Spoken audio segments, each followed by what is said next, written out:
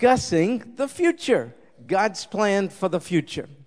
I mentioned when we began the series that it's a bit confusing if you focus too much on the details. And so instead we set up this little graphic to demonstrate that most of us as Christians can identify in common as we read the Bible, certain of the peaks in God's prophetic mountain range. Generally, we have large agreement about the peaks, the prominent features in God's prophetic calendar. When it comes to the details, however, the timing of things, what happens in the gaps, we're free to differ. It's a little more confusing.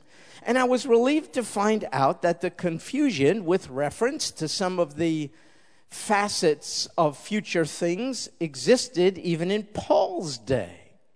He, marvelous, devoted man of God, great church planter and teacher, began to teach a group of, to my surprise, relatively new Christians the deep things of future events. Paul was teaching a group of new believers. They were called Thessalonians, because they lived in a place called Thessalonica, which you could find today in modern-day Greece. They were only a few months old in the Lord, and Paul was engaging them in teaching about fairly profound future events. I don't think anyone could do it better except the Lord Jesus, and yet, much I think perhaps to Paul's surprise, certainly to mine, they didn't quite get it. In fact, they were confused about the order of events in the unfolding of God's prophetic calendar. And their confusion, in part due to the fact that there were false teachers who were really trying to lead them astray. Their confusion caused them to be quite unsettled about their present state of affairs, because this is what was transpiring. They were Christians, excited and identifying themselves unashamedly as such, and because of it, they were taking the heat for being Christ ones. We shouldn't be surprised by it. He says, as the world treated me, they'll kind of treat you.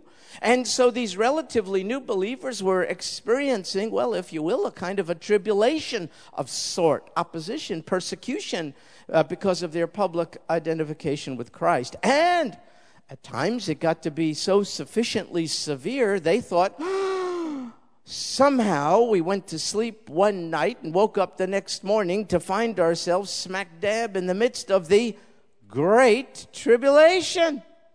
Well, as you could imagine, they were quite disturbed about this, because they thought, based upon what Paul apparently told them, that they would avoid the tribulation, that God would save them from the wrath to come, and that they would in fact be, prior to this great tribulation, caught up or raptured. That's the first event to occur next for Christians. They were persuaded of it.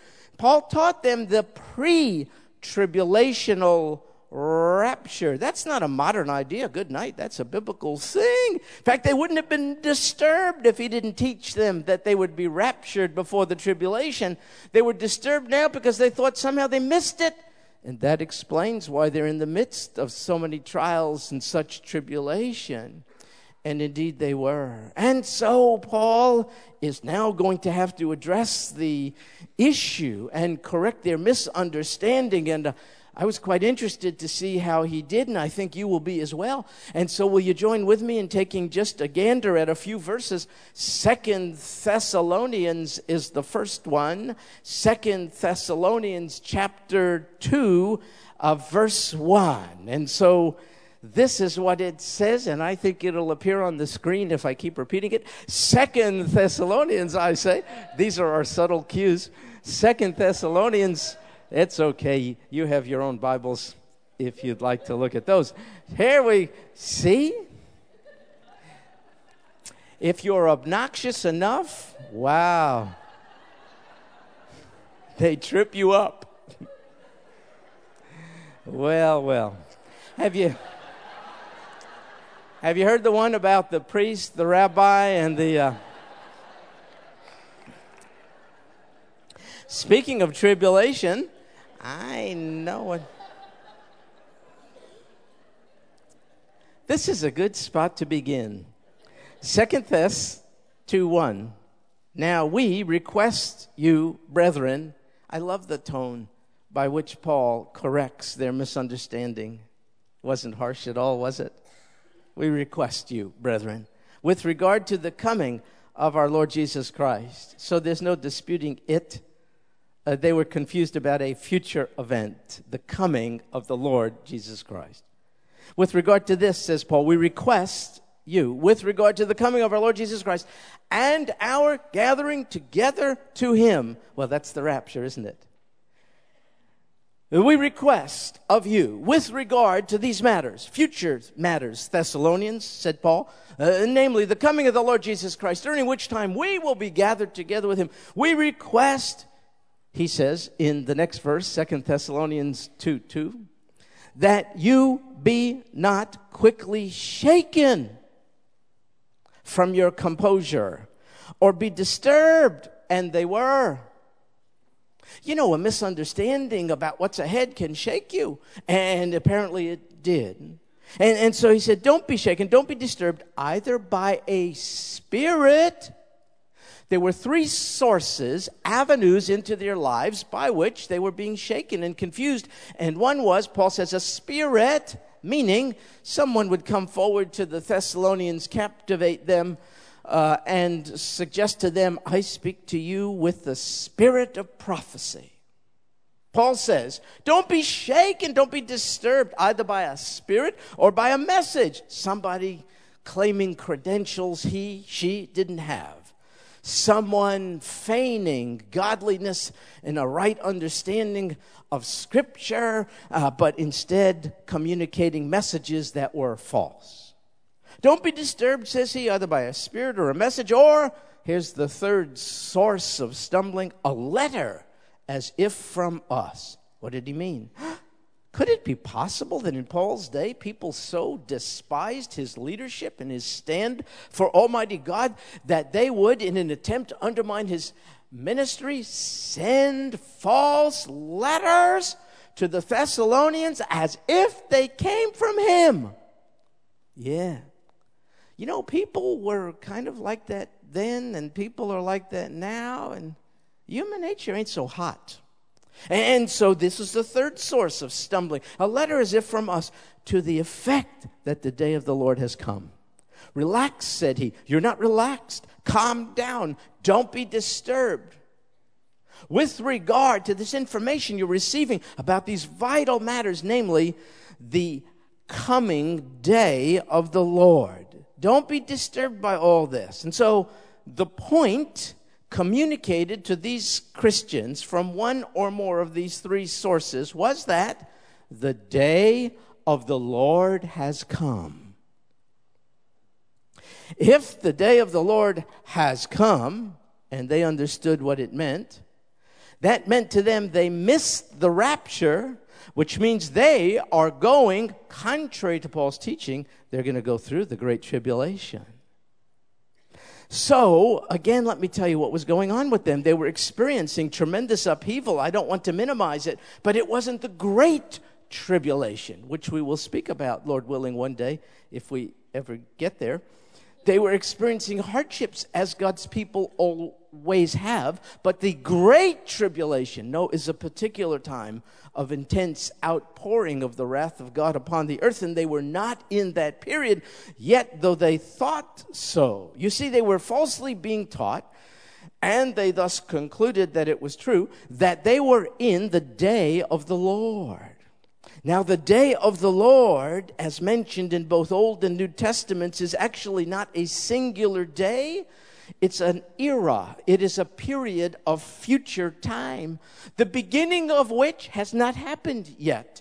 The beginning of which is the beginning of the Great Tribulation, a 7-year period. But it also involves even longer periods of time than just that. It involves the second coming of the Lord Jesus. It involves the establishment of his 1,000-year earthly reign.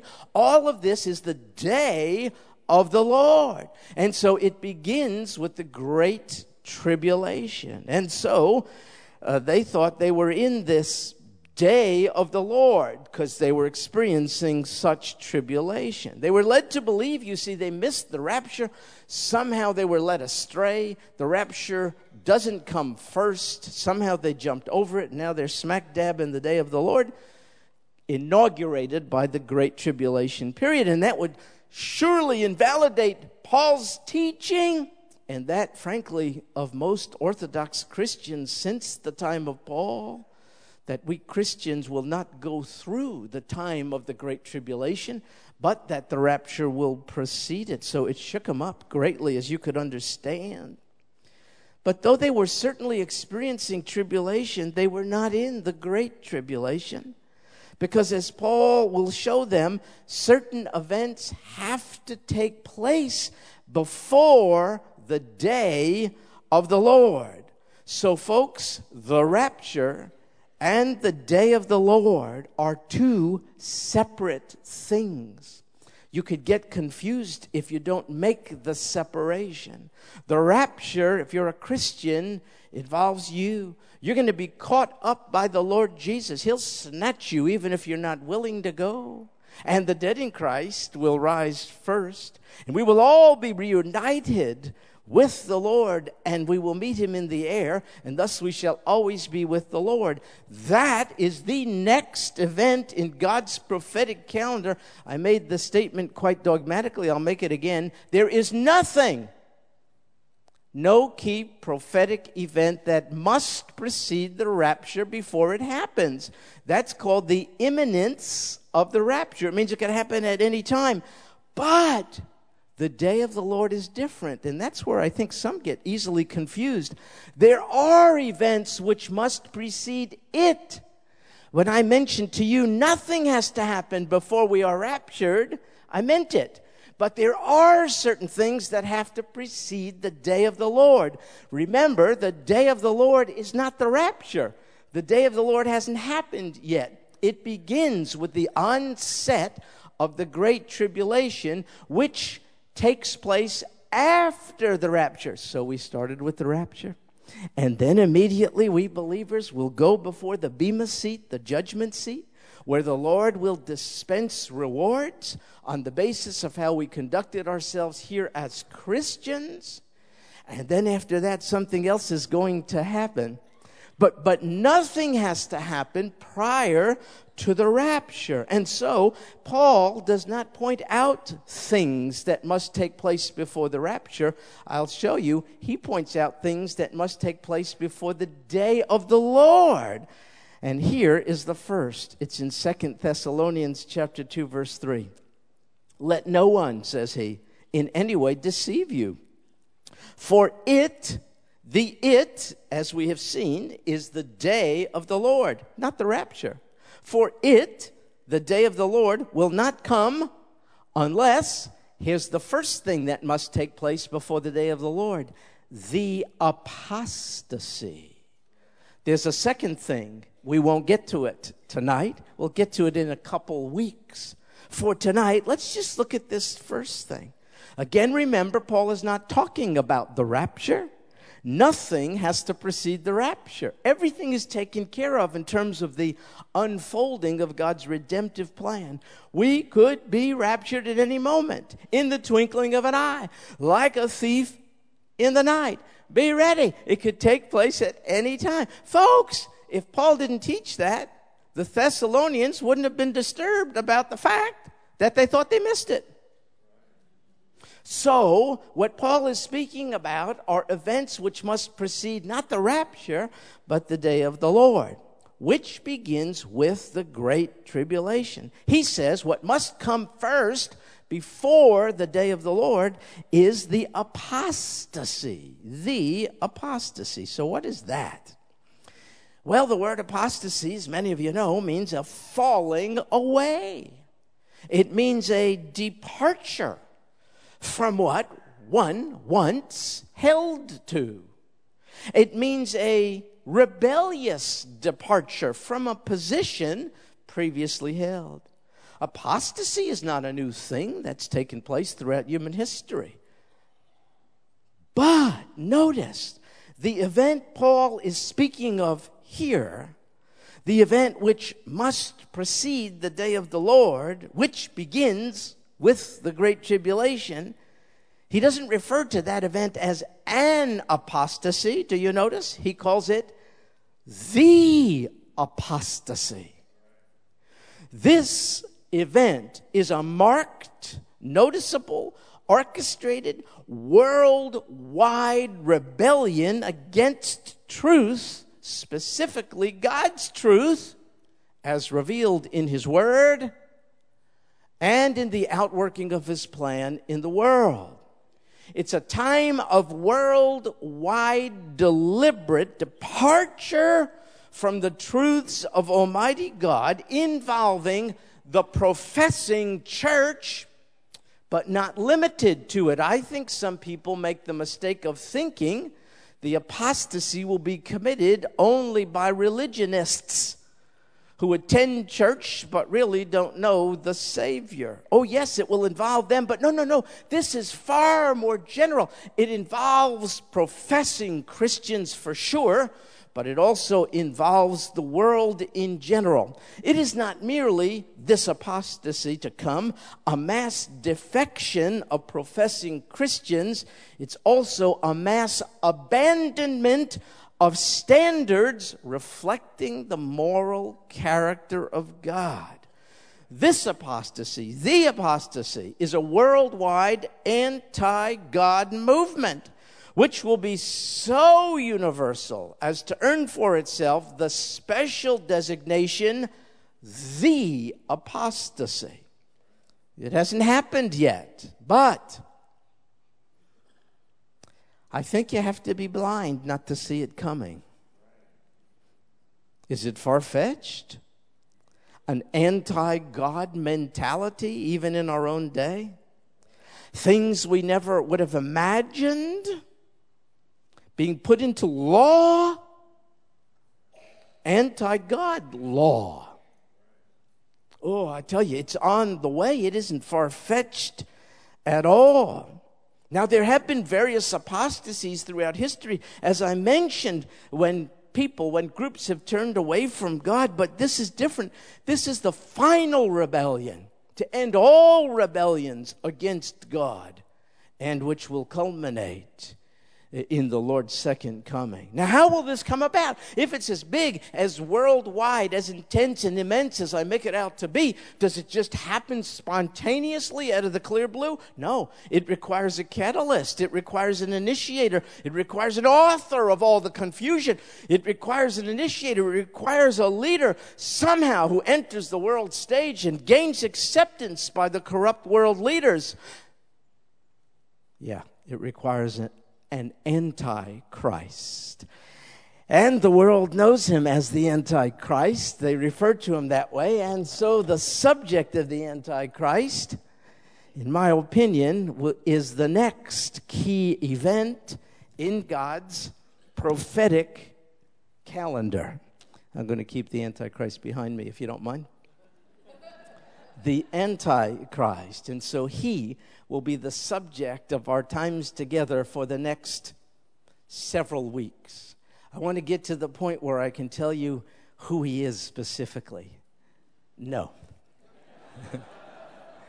In fact, I will tell you why we don't know and cannot know now.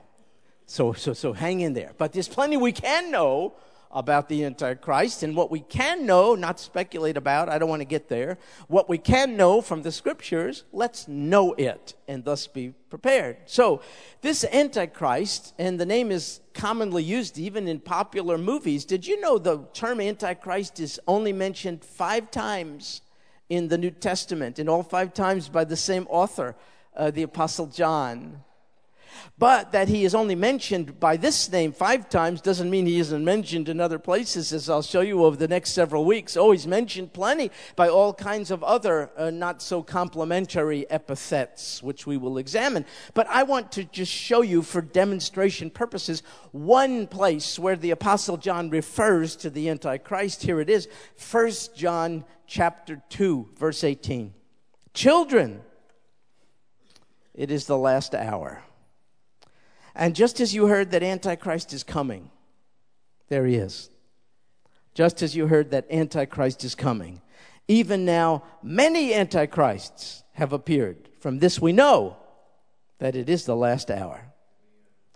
John said, children, it is the last hour. So was John wrong?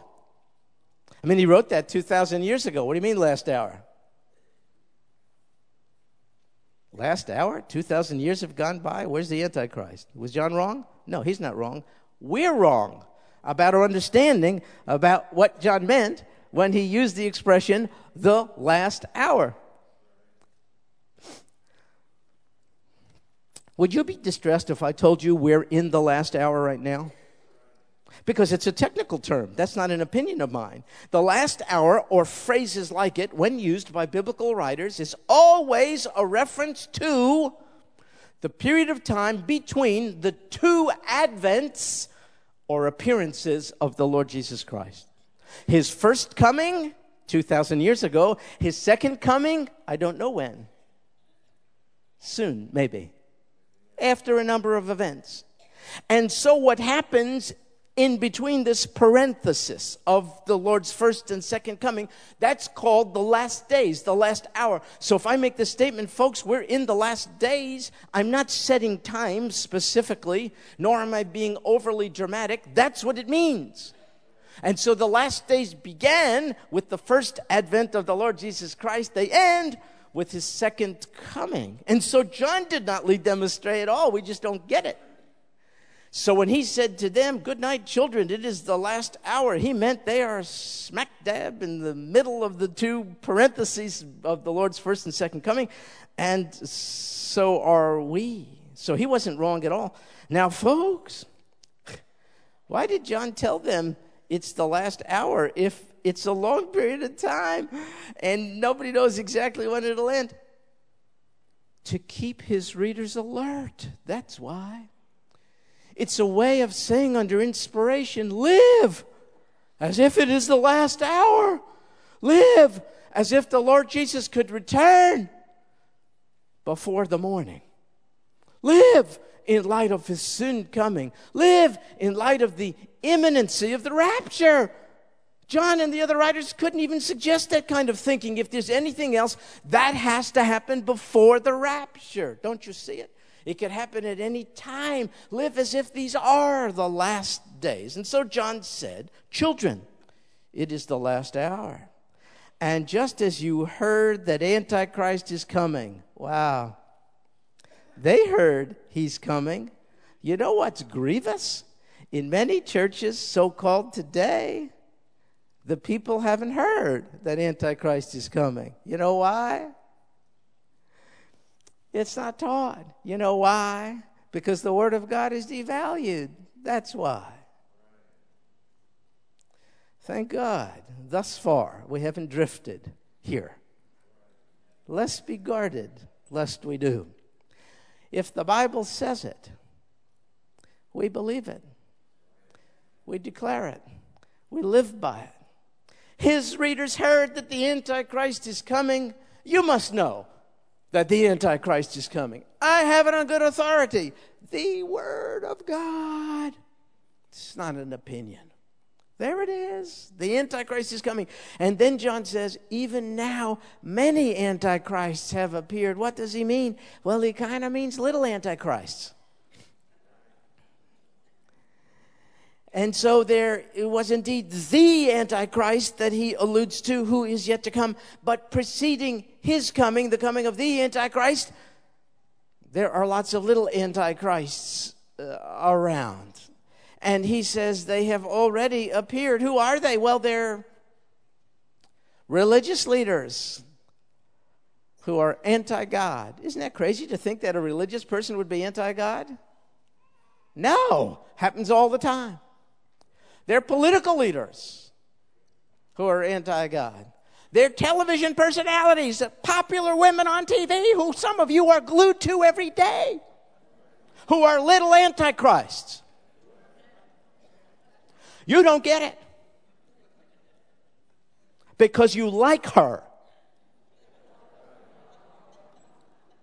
I didn't say anything by specifically. They're here. Look at, if they were around in John's day, how much nearer are we to the last hour, preceding the coming of the Lord Jesus Christ? I'm not any date setter, but I know I'm 2,000 years closer to the Lord's return than they were when John wrote. If he issued the alarm, be ready, live in light of the Lord's soon coming, how much more should we be ready? So he said there are these little antichrists, and they're already appearing. And their appearing is an indication of the soon appearing of the Antichrist. And that's why John says, from this we know that it is the last hour. How can you know it is the last hour? Look around. You see all these little antichrists? They're not the Antichrist. They're just signs telling you, wake up, Christians. The Antichrist is going to come. They have to come first. And so it is the Antichrist whose coming is preceded by these little Antichrists who, in fact, will lead humanity. Come on. When a popular preacher gets on TV and can't even tell people when asked how you get saved. Do you mean to tell me the billions of these and that, if they don't believe in Jesus Christ, are going to go to hell? It's not for me to say. Who then is to say it? God entrusted that message to us, not to angels. That's the spirit of Antichrist. I didn't mention any name. If you don't know who I'm talking about, you're in trouble. But he's likable. Oh, man. We're on the verge of electing a president on the basis of likability instead of character and content of message. Don't tell me this is outlandish. It's nice to be likable. I'd rather have someone tell me the truth. So the Antichrist is going to come, but before he comes, look at all these voices of the little Antichrists.